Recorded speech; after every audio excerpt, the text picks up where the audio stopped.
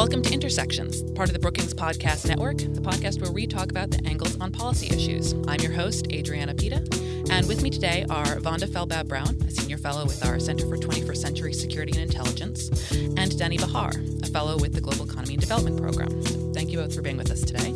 I've asked you both here to take a look at U.S.-Mexico relations under the Trump administration, which rather famously, both on the campaign trail and in the first few months of governing, has had soured relations, both because of inflammatory rhetoric and some of the policy proposals, from building a massive wall to ripping up the North American Free Trade Agreement.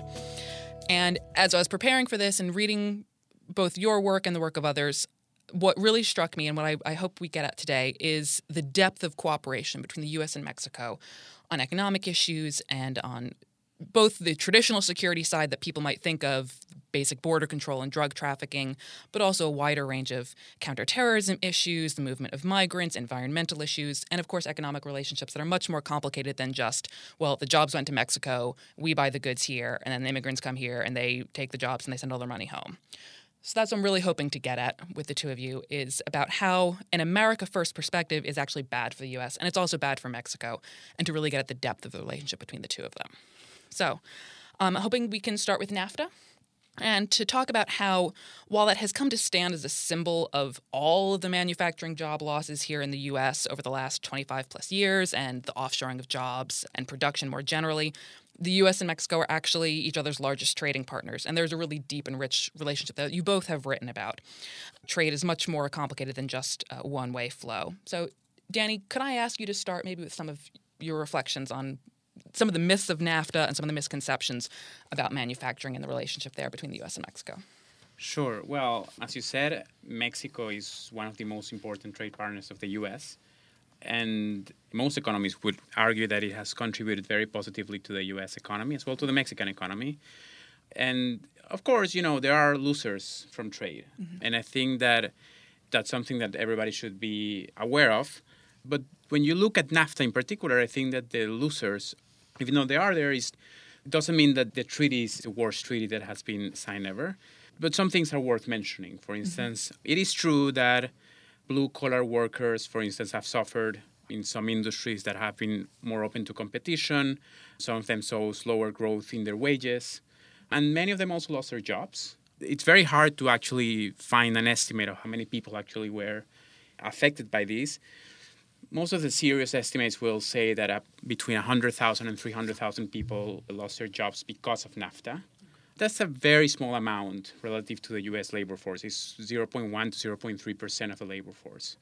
It is true that many more jobs were lost. So this is a very tiny portion of the 5 million jobs that were lost in manufacturing in the U.S. since 2000. Mm-hmm. But to say that most of those jobs were lost because of NAFTA, there's no evidence to back that up. Most of these jobs were lost to technology, to higher productivity, and you see these also across all developed nations, not only in the U.S. The share of workers in manufacturing has gone down dramatically, regardless of whether they're running a trade deficit or trade surplus. So I think that all in all, some estimates of economists, very serious economists, show that the welfare gains from NAFTA have been positive, both from Mexico and for the U.S., and even though there has been some losses, they're not enough to offset the gains from trade. I think you had both talked about how production chains, it's not just that the factory is now in Mexico and people buy things here. There's actually sort of unified or piecemeal production chains that work together between both countries. Can you both talk a little bit more about that? Yeah, that's a great point. If you actually look at the numbers, more than 50% of the imports from Mexico are intermediate goods. So, can you say what that means? Yeah, of course. So intermediate goods are, as opposed to final goods, are goods that American firms use in their production process. Plastics or things that are part of the final good that the U.S. firms will do. So it's not, I'm trying to make the distinction between an orange, which it will be, you could bring an orange from Mexico and an American consumer will actually take the orange as it came, as opposed to screws or iron or things that are actually used in production. And that's a very important point because more than half of the imports from Mexico are intermediate goods, which means that American firms are strongly benefiting from this trade because that makes American firms more competitive. They can import these intermediate goods at lower cost, which means that they can also sell at lower cost, not only to American consumers, but also to the rest of the world. The misconception that when you import things, it's causing jobs to be lost, That's not quite true because it's also generating a lot of jobs by American firms that are now able to export to other markets because they're able to import intermediate goods from Mexico. And I would add to what Danny started talking about, namely the issue of consumers. Mm-hmm. One of the ironies and tragedies of the narrative, the way the Trump administration and previously candidate Trump has portrayed it, is to focus on the job losses. Mm-hmm. Once again, I want to reemphasize what Danny said, that it's very simplistic to paint the entirety of job losses as relevant to NAFTA and or in other issues like climate change, for example, in terms of mining, and really ignore the issue of technology and productivity. But similarly, one of the real benefits of NAFTA and the integration that has taken place, including the imports of intermediate goods for joint production chains, are significantly lower costs for American consumers. Significantly lower costs of anything from avocados through cars, with potentially very large gains gained by the most vulnerable white-collar American workers and families that actually voted for Trump. So if the Trump administration delivers on its key promise of renegotiating NAFTA, and if that in fact results in a collapse of NAFTA, U.S. withdrawal from NAFTA, the most hurt will be precisely the many people who voted for Trump, because firms will be able to pass increases in costs onto consumers. And because not all goods can be replaced by simply American production. So take, for example, the issue of agriculture. The United States consumes all of the avocados that are produced in the United States, and yet we still import very large quantity from Mexico. So we cannot just say, well, we'll start growing more avocados. There are limitations. And in fact, the outcome might be that instead of paying $2, $3 per avocado, families might have to absorb costs of $5 per avocado. And that's in basic daily consumption. With respect to cars, the hikes again can be 20-30% on a car.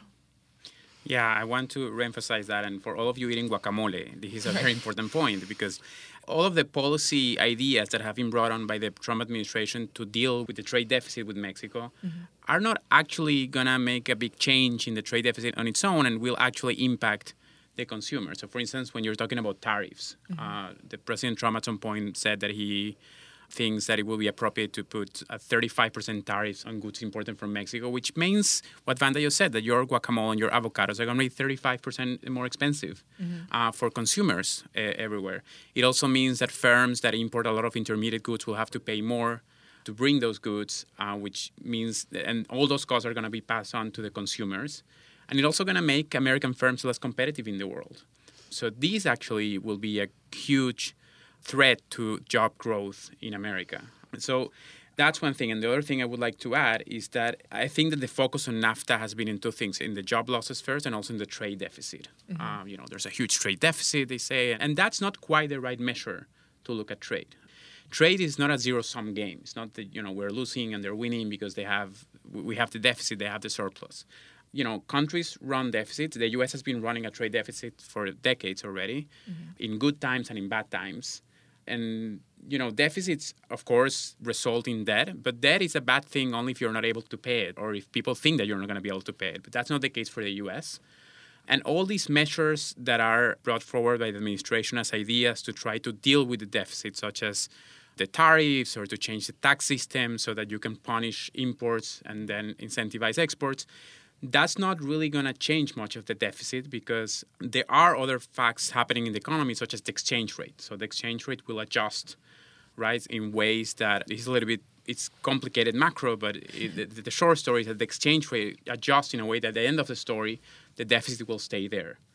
So I think it's really important to think that when we hear that, that the trade deficit is large and is growing, it's not something unusual. Many countries have trade deficits, and it just says that we are just importing more than what we are exporting with a particular country. Is our trade deficit sometimes with one country, whether it's Mexico or maybe China or some other, then offset by a trade surplus that we have with somebody else, or is it offset by something completely unrelated to trade issues? Right, yeah. So in general, the U.S. is running a trade deficit all over, and with Mexico it's also about $50 billion, the trade deficit. It's a good question because actually the trade deficit, when you do accounting with basic economics, you understand that the trade deficit corresponds to the gap between savings and investment in a whole country. I'm not going to get into the math here.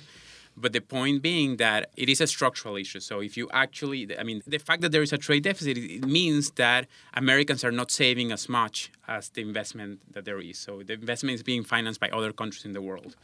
So to put it simply, if you want to reduce the trade deficit, one way to do it is to have people consume less and save more. That's not a great thing, especially when you're coming out of a recession. I would like to take the conversation for a moment a little bit higher on the issue of trade and Trump administration to echo some of the comments that Danny made and that you started asking Adriana at the beginning, namely very much the notion in the Trump administration that trade is a zero-sum game, something that Danny appropriately countered. We just saw a recent very important summit on trade attended not by the president, by top U.S. officials.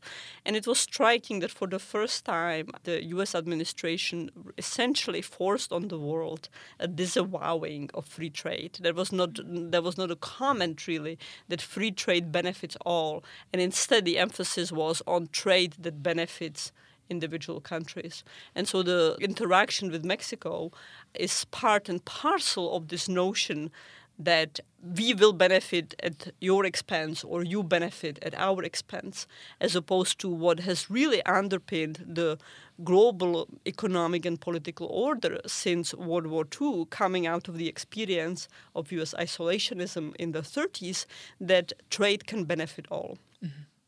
Isn't that one of the fears about tariffs, that once one country starts putting tariffs on somebody else, then basically everybody starts putting tariffs and everybody's trade suffers? Well, that's an element of that. Okay. And the irony, of course, is that if, in fact, tariffs become a tool of policy, then they perhaps can drive deeper integration because one is also hurt by the retaliation in tariffs. What the Trump administration is not really understanding is precisely this dynamic that it will not just be the United States imposing tariffs or saying here is a 20% tariff on imports from Mexico or from other countries, but that the countries will also retaliate. Not to mention the fact that the tariff proposals that have been floated very unsystematically are really inconsistent with NAFTA. So one can have the tariffs or one can have NAFTA, and the timing and the moment when the White House and Congress, the Republican side of Congress, raised them really almost preempted conversation with Mexico about how to improve and deepen NAFTA. Now, there's been a little bit of stepping back from that, but we are yet to see. But I want to drive this basic point that economists and U.S. administration for decades have been trying to persuade the world and persuaded the world that free trade benefits everyone economically, but also ultimately results in positive, broader political effects.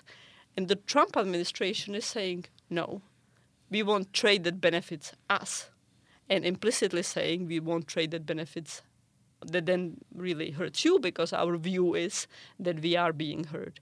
And so it's really fundamental reorientation of the core element or a core element of U.S. foreign policy that is so far coming out of the administration. And countries are responding. Mexico is still, I think, very much trying to preserve NAFTA. NAFTA brought a lot of benefits to Mexico. Hardly perfect, hardly uniform, just like on the U.S. side, hardly overwhelming, but nonetheless a lot of benefits to Mexican businesses and Mexican people. Mm-hmm. And that benefits us, because we are joint communities, a point I would like to come back to later.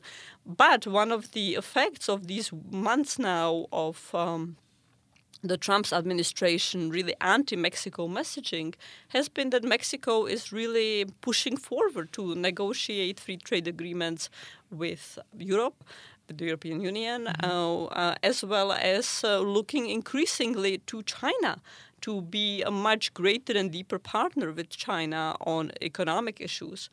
And once again, that might really hurt U.S. competitiveness.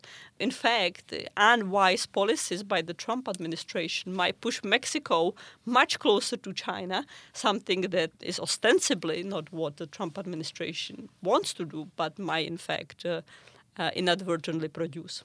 I want to jump in also on this idea of trade and what can be done, because I think that there are things that not everything is perfect and there are things that can be improved. And I think it's really important to acknowledge that even if trade is a good thing and there are gains from trade, there have been a lot of people that have been hurt. But what I think is that if the Trump administration really wants to stand out in solving this problem, it shouldn't be through stopping trade.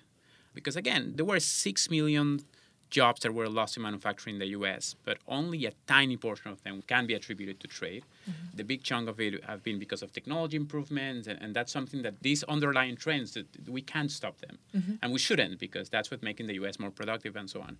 But there is perhaps a space to create programs with safety nets to these people who are losing their jobs.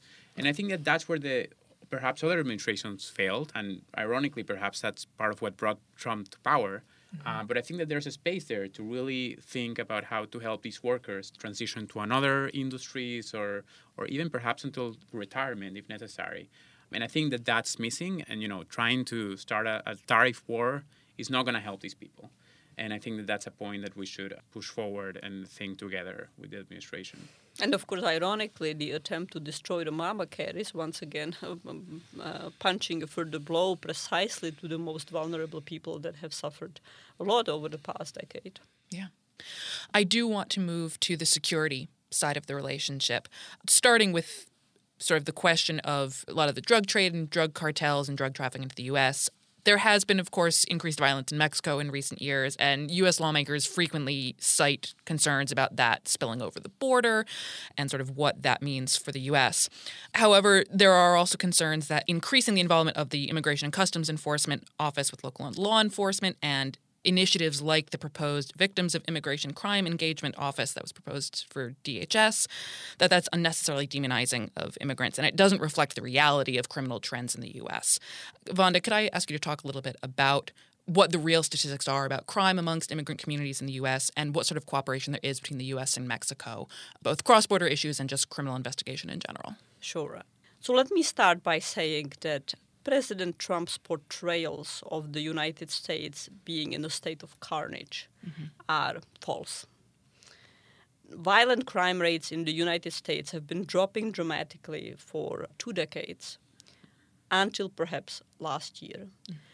Last year we saw spikes, moderate spikes in homicides that are principally driven by 2 cities, Chicago and Baltimore. Communities in these 2 cities are clearly struggling and suffering, and there is a real need to improve security in both cities. However, it is false to portray this as across-the-board rise in violence rates and to use language of fear and demonization, such as carnage. Second, it is vastly inappropriate to attribute to the rise in violence to immigrants. In fact, there is strong evidence from professional criminology studies that show that the violent rates, especially violent homicide rates, among first-generation immigrants are much lower than among those who were born in the United States. What is going on with Chicago and Baltimore is a variety of factors. There are sort of many complications and 2 simplistic stories, but an element of that is indeed turf warfare over drug retail markets. Nonetheless, that is not the entire story. You have other drug retail markets across the United States that are very peaceful, including, for example, in Washington, D.C., hardly the peaceful of cities, but the level of violence that characterized the drug retail market in the Washington, D.C. in the 80s is order of magnitude higher than what we are seeing today. So there are particular problems, deficiencies, and structural issues happening for a long time with Baltimore, which simply now focusing on that, and more acutely with Chicago. On the other side of the border, the violence is strikingly different. And to use the term carnage is indeed appropriate there. Mexico has, over the past decade, has had between 100 to 170,000 homicide deaths, which is an excruciating number. We're talking about between 15 and 20,000 people dying as a result of violent homicides per year. And those are really rates that surpass the levels of violence of a country in a civil war. The standard political science measure of civil war is 1,000 deaths per year, but we're talking 15 times as much, 20 times as much, including this past year in Mexico being a very bad year with violence reaching the peak levels of, say, 2010, 2011. And so countering that violence is crucial. However, that violence has not spilled into the United States. The violence dynamics in Baltimore and Chicago and the peace dynamics in places like San Diego and Tijuana are of their own, a crucial component of which is the quality of U.S. law enforcement and the deterrence capacity of U.S. law enforcement. So to say that immigrant communities are the source of violence, violent crime in the United States is too blanket and in general false. And second, to then try to say, look, what's happening in Mexico that will come to the U.S. is, again, way too simplistic. When we talk about what does and doesn't work in terms of deterrence, this sort of seems like an appropriate point to jump to, the question of the wall. And Vonda, you called it signal infrastructure. Like the fence that's already there is already saying this is the border and this is where we stop people from coming across. And you've talked about how interdiction only does so much in terms of drug smuggling, drug trafficking. Can I ask you to talk a little bit about what has been proposed in terms of the wall and why people think that that's going to be more effective and maybe why it is or isn't? I first want to drive home the point that much of the violence, criminal violence, homicides in the United States does not happen because someone sneaks across the border into the United States and shoots someone. The vast majority of violent deaths are by people that were born in the United States, with complex issues having to do perhaps with marginalization, slum communities, African-American gangs, Latino gangs. But it's not that people are sneaking across the borders with guns to shoot someone in the United States. The drugs obviously flow across the borders, in fact, continents. Some are produced in Mexico, heroin and methamphetamines. Others are produced in Colombia and elsewhere in the Andes, such as cocaine. The wall will not stop the drug flows, just as the existing fence has not stopped the drug flows. The existing fence did for a while deter the number of Mexican migrants trying to cross into the United States. But once again, that is not a sufficient story. The growth of the Mexican economy, the job creations in the maquilas, remittances, all enabled people who were trying to get from Mexico into the United States to stay in Mexico. And so paradoxically, if you really rupture NAFTA and the trade, we might be generating more of an impetus for people from Mexico once again to try to come to the United States to get work. Now, because of excruciating violence rates in Central America, we have seen big flows of people from El Salvador, Honduras, Guatemala, including minors, people, children as young as 8, 6, 10, on their own trying to get into the United States. The fence has had some effects in deterring them, but I wouldn't overemphasize those effects. There are many reasons to that, one of which is that the fence and the wall that the Trump administration imagines does not often actually run on the actual border. Because of physical limitations, it's set into the United States. So for people who want to apply for asylum, they don't need to make it across the wall. They just need to make it into the U.S. territory and even be stopped by wall, and they will still be eligible for asylum.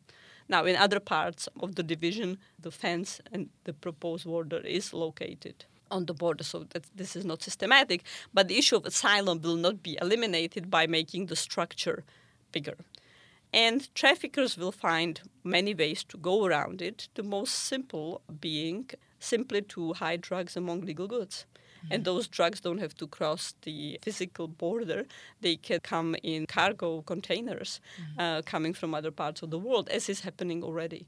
The United States cannot and should not stop goods from abroad to come to the United States, and traffickers will simply mix drugs into the legal trade there. Or they will resort to smuggling, as is already happening, by boats once again. And indeed, the future may well be drones. There are already attempts to fly drones with drug payload across the fence. They have been so far limited by size, so it's not very efficient. But in a matter of years, it will become cost efficient. Since you brought up remittances and you said you wanted to talk a little bit about the communities, the cross-border communities, it seems like sort of a good point to turn to that. We don't necessarily have the latest numbers, but for essentially 10 years, remittances have hovered around 20 to 23 billion per year. Okay. And the Trump campaign has used the language of seizing the remittances to pay for the wall. That is a highly problematic statement, including legally. Many of the remittances are obviously from people who are in the United States legally. One cannot just take their money. And sorting through what are legal and illegal remittances is a significant financial auditing, financial forensic tasks. Moreover, we don't really know what the wall will cost because there have been very limited specifications. The Trump administration's used numbers such as 12 billion to 15 billion. Apparently, there's been recently a DHS internal report that used the number of 29 billion. And there have been other studies that pushed the number an order of magnitude higher. By the way, the trade deficit with Mexico is 50 billion, so you can imagine that you are going to build a wall that is like half of the trade deficit for a year. That doesn't really make a lot of sense. Right. And, this notion that the Trump administration has put forward that somehow it will make Mexico pay for it is not only enormously politically explosive in Mexico, but there is also just no easy way to accomplish that. How will one accomplish that without destroying itself completely? And then there is the other issue, which is the one that we raised before, namely that the flow of remittances has enabled human capital development as well as basic economic survival for many communities and people, individuals, families who would otherwise be tempted to come into the United States by cutting remittances either through some sort of seizure or because of other changes in U.S. trade or domestic policy, that means that the people will be left without basic livelihoods and might be more tempted to come in. Yeah, no, I just want to say that that it's important when people make these calculations, and often they come out of the administration to say, well, there are $20 billion of remittances going back and forth. We're just going to put a tax on them, or there's so much trade, we're just going to put a tax on them. And then you make a back-of-the-envelope calculation. 10% of 20 billion is 2 billion. It's not as simple. I mean, the economy fluctuates and responds to these taxes and to the things. So if you are suddenly going to put a tariff to pay for the wall or some sort of tax on the remittances, of course, the overall amount of money that you're going to be able to get is much lower than what you think because it's going to affect the actual number of goods flowing or money flowing through remittances. So I think it sounds obvious, but I think it's important to remind the listeners that it's not as trivial as just, getting a calculator and just multiply by a percentage, and that's what you got. These numbers respond to the actions and decisions of people. Mm-hmm. And this theme is not so simple, also goes to the issue I wanted to raise of the relationship of Mexico and the United States is not simply a relationship between two separate neighbors. This is what is the broader vision of the Trump administration, that we can drive this wall and separate the two countries, isolate the United States from Mexico. In fact, U.S. citizens live in Mexico. U.S. citizens go to Mexico for medical services. They retire there. And, of course, people who are U.S. citizens are of Mexican origins. They have families across. It's not matter anymore of the border communities being defined as a very narrow geographic space, such as Native American reservations overlapping the border. People of Mexican origin live deep in the northern states of the United States. The ties and binds between the communities are simply much bigger. And so to try to drive a rupture and the division between the two countries really means ripping apart trade communities, family communities, social communities, and in fact the very identity of what the United States is about. Families have been coming here and living here and settling here for a really long time. Danny, why don't you talk to us a little bit about what immigration from Mexico looks like, which is the immigration that is actually from Mexico has actually been down more in recent years. It has been coming more, as Vanda said, from Central America rather than from Mexico itself. Talk a little bit about the immigrant communities that are here in the U.S., what their contributions to the economy are, and what it might mean if we suddenly cut back on immigration levels. That's a great question. I think that following Vanda's numbers on the crime, the characterization of the president saying that most of the migrants are a threat, and I think he used the word rapists and criminals, it's also not accurate at all. It's very far off from reality. When you talk about migration and you want to think about how it affects the economy, most people will tend to, separate between skilled migration, unskilled migration. I think when it comes to skilled migration, there's wide consensus among economists that this is a good thing for the economy, full stop. Skilled migrants tend to be very entrepreneurial. They create jobs for Americans. There are many, many reasons why skilled migration is positive. When it comes to unskilled migration, actually the evidence is not dramatically different if you look around. Mm-hmm. Most unskilled migrants in the U.S. are working. I'm talking in particular also about the Mexican community. Mm-hmm. They are working informally, many of them, so they don't use Social Security benefits, but they do pay consumption taxes because they consume and they eat. So often maybe their contribution to the country is much more than what actually they're getting back in terms of the fiscal. There's a study from the National Academies of Sciences that was showing that there is some burden, the fiscal burden for first-generation migrants, but then it's offset by the contribution of the second and third-generation migrants. So when it comes to Mexican workers in particular, I think the big concern is that the presence of many unskilled migrants in the economy is depressing the wages of others. Mm-hmm. And there may be some of that, but it's a very, very small effect. What we see in a few studies, some of them in the U.S., some of them in other countries, is that actually this could have even a positive effect. The idea that when unskilled migrants, first of all, there's the idea that not everybody's the same and not everybody's a substitute for somebody else. So many unskilled migrants would come and they actually have complementary skills to the ones of the natives, and that actually, in theory and I think a lot of practice, increases the wages of everybody. And there are some studies that show that when there are a lot of, in particular for unskilled migrants that they come, they also have this effect on pushing. They are competing for certain jobs with natives, but that creates a motivation for natives to actually have some sort of occupational mobility upwards. They have that great incentive for them to invest more in their skills, and actually then you see an increase in wages into. So it is a difficult question. I'm not saying that it's hands off, it increases or decreases, but I think that most of the evidence show that it is positive for the economy. Even if they're unskilled migrants, one thing that is important to say is that there's also a lot of entrepreneurship there. Maybe not in Silicon Valley, but restaurants and small shops that also creates jobs for Americans. So I think that that's one misconception that's out there, that it's not really, the misconception that unskilled migrants or Mexican migrants are taking over American jobs is not really supported by the evidence. And one addition I would make to Danny's comments here is that there are some job sectors in the United States that U.S. citizens simply do not want to do. Mm-hmm. The fish cutting industry is a very difficult, nasty job, and it's overwhelmingly staffed by undocumented workers, simply because even unemployed, poor, struggling U.S. citizens do not want to put up with that job. Eventually, this might move to automation and robots taking on the job, displacing the undocumented workers, but they will not be displacing U.S. citizens because they don't want the job to start with. Similarly, a lot of the job in agriculture, picking fruit, which tend to be very hard, physically hard jobs, there is very limited interest from U.S. workers to be employed in these sectors.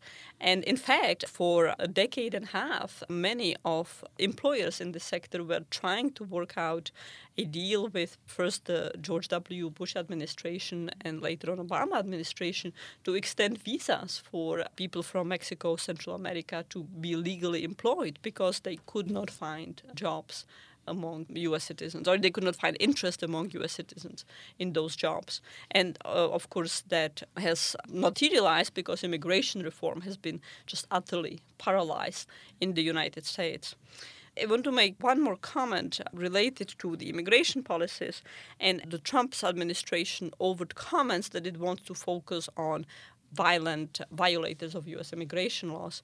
In fact, the executive orders coming over the past several weeks from the Trump administration have so broadened the notion of what is violent crime down to using U.S. food stamps as constituting violent crime and a deportable offense, while suspending regular due of law process systems.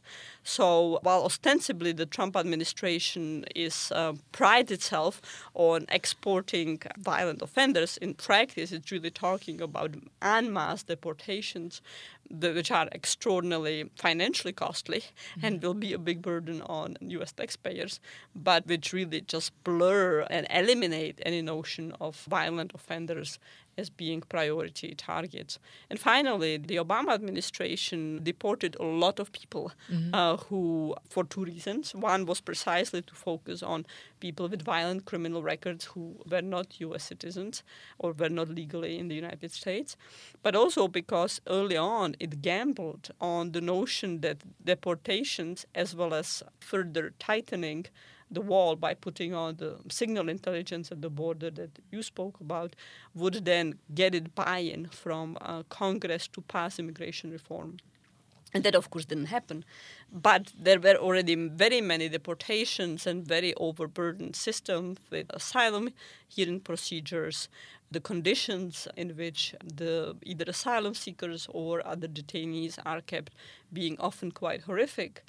And just on the social dimension, one of the sort of last acts of the Obama administration and the Justice Department was to move away from private prisons, which often have been of very poor quality in terms of security, human rights standards, and other conditions of not just criminal offenders, but asylum seekers being kept in or private detention centers. And that's another dimension that the Trump administration is priding itself on really resurrecting. Yeah. And there's one more cost that I think that it's important to consider, which is this uncertainty that is coming out of the rhetoric of deportations and so on, discourages immigrants, Mexican immigrants, from investing in their skills and maybe learning the language and so on, right? If you don't know if they're going to deport you tomorrow, why would you invest in becoming a better worker and so on? So I think that this is a very important component that is usually not discussed in this debate about legalization, that if there was some more certainty for these workers, that if they would know that they will stay here for a period of time, that it's fine, they will perhaps, invest more in become more productive workers, also like adding more to the economy. Well, and then there is the massive security cost. I mentioned earlier that crime issues in the United States cannot be overwhelmingly attributed to first-generation immigrants, including illegal immigrants. But it is clear that the reason why crime in the United States, one of the reasons why crime in the United States has gone down, is because of essentially improved relations between police departments and communities. And the drive of the Trump administration to tear the relationship apart, to make local police departments key actors in hunting down, really conducting dragnets for undocumented workers, will result in communities, migrant communities, minority communities, even further pulling back from the police and perhaps dramatically pulling back from the police. And that means that local communities will not provide information to police departments.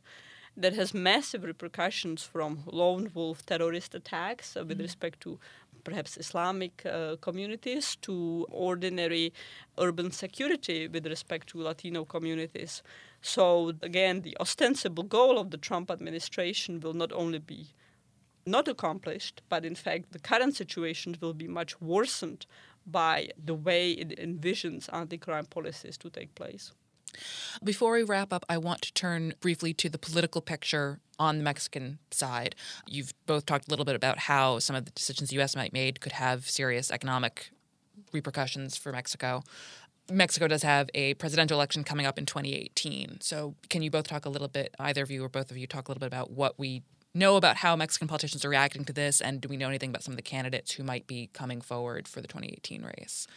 I think I'm going to let Vanda talk more in detail about the domestic politics, but I do want to just mention a couple of things that I think are going to be very important in the campaign. One of them is what we talked already, which is NAFTA. And I think that in particular, I think the big challenge seems like NAFTA will be renegotiated somehow. And I think the big challenge is how can the Mexican government do for this renegotiation to be effective.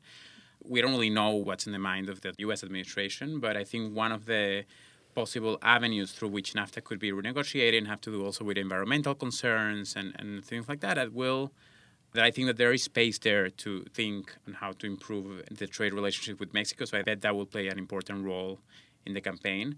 On the other hand, I think it's also important to, after all the conversation we had, we heard a lot about a lot of sticks and not so many carrots. So I think that Vanda, in very clear ways, explained the problems with drug trafficking and all the problems across the border, which, of course, they need a lot of cooperation with the Mexican government. Mm-hmm. So the smart way to do it will be, on one hand, not to be so tough on NAFTA, because that could actually jeopardize the cooperation with the Mexican authorities. So I think that that's a big challenge for the next government of Mexico to think how are they going to cooperate with the U.S. government, because they know that this is a very important topic for the U.S. It should be, and it seems like they're not getting a lot of incentive to do that. So I think it's going to be interesting to look at those discussions. Well, absolutely. I think that after the elections, the Mexican government really reached out overwhelmingly to the incoming administration, to the transition team, and hoped to move the discussion toward mutual benefits, mutual cooperation,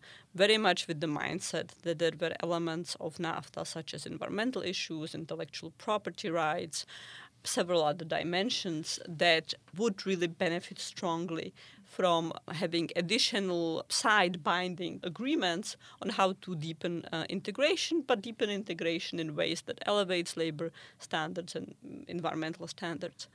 And Trump administration just threw cold water on that. And the manner in which it handled the relationship with Mexico and the statements that have come out in a haphazard way, I think really soured the Mexican government on that and really constrained the political space in Mexico very significantly, to which Mexico can make concessions. Now, the Trump administration is also hell-bent in the United States on destroying environmental regulations and, frankly, destroying the environment. So it will probably see little benefit of trying to achieve better bilateral environmental standards, since its domestic view is to turn the U.S. environmentally back into 19th century dirty Britain. Right. But one of the consequences of that is that the public opinion in Mexico from November to March has really turned away from trying to cooperate with the United States to sort of reject the United States. And that's striking difference and enormously damaging for the bilateral relationship. If anything, way beyond the economic integration, what NAFTA achieved was unprecedented level of U.S.-Mexican cooperation of two countries that for centuries were very distant. There was, for example, no security cooperation really until essentially the Fox administration, and then really deepening under Calderon era. The United States had military-to-military relationship with every Latin American country except Mexico until the 1990s. It was only then, as a result of the relationships and the leadership of then President Zedillo and President Clinton and the economic benefits that NAFTA created, that the level of cooperation went way beyond economic issues, went to security and a host of other dimensions. And so that's all being jeopardized. And the Mexican administration has been very explicit that it does not want to treat NAFTA in isolation, that the Trump administration cannot have his cake and eat it too, shred NAFTA to pieces, and Mexico will cooperate on security issues. There have threats made that Mexico might stop trying to enforce its southern border and might allow migrants from Central America to be coming to the northern border with the United States in much greater numbers. Mexican citizens have boycotted firms such as Walmart and others. And for the first time, it's significantly given rise to López Obrador, a sort of leftist, nationalist Mexican politician who is right now really having the highest support numbers of his long-term political career and who has a high chance of being elected. And so the irony is that as a result of the Trump administration, we might end up with a populist leftist firebrand in Mexico, very much at odds and in an overly hostile relationship with the United States. So we might have two people of the same kind, perhaps with different political basic dispositions on the left-right side, sharing presidency and really at the cost of the communities, the North American community, both the United States and Mexico, and that would be tremendously unfortunate. All right. Do either of you have any last thoughts that you wanted to leave our listeners with? No, I mean, perhaps just the idea that this trade agreement that has been NAFTA, that has been active since the mid-90s, it's important to know it has had a tremendous impact, a positive impact on the U.S. economy. And I think that it feels at some point that we're going backwards to more isolation and more protectionism, and that's definitely not the way to go, especially because the biggest challenge that the U.S. faces is the slowdown in productivity, which, of course, we can talk about at some other time. But this is what's keeping the U.S. economy from growing. And stopping trade is actually making the problem worse, not smaller. All right. All right. Thank you both very much for being here. And a reminder, listeners, they can find you both on Twitter at vfeldbabbrown and at Dany, DANY_Bahar. And of course, they can follow the rest of the Brookings Podcast Network at Policy Podcasts. Thank you both. Good to be with you.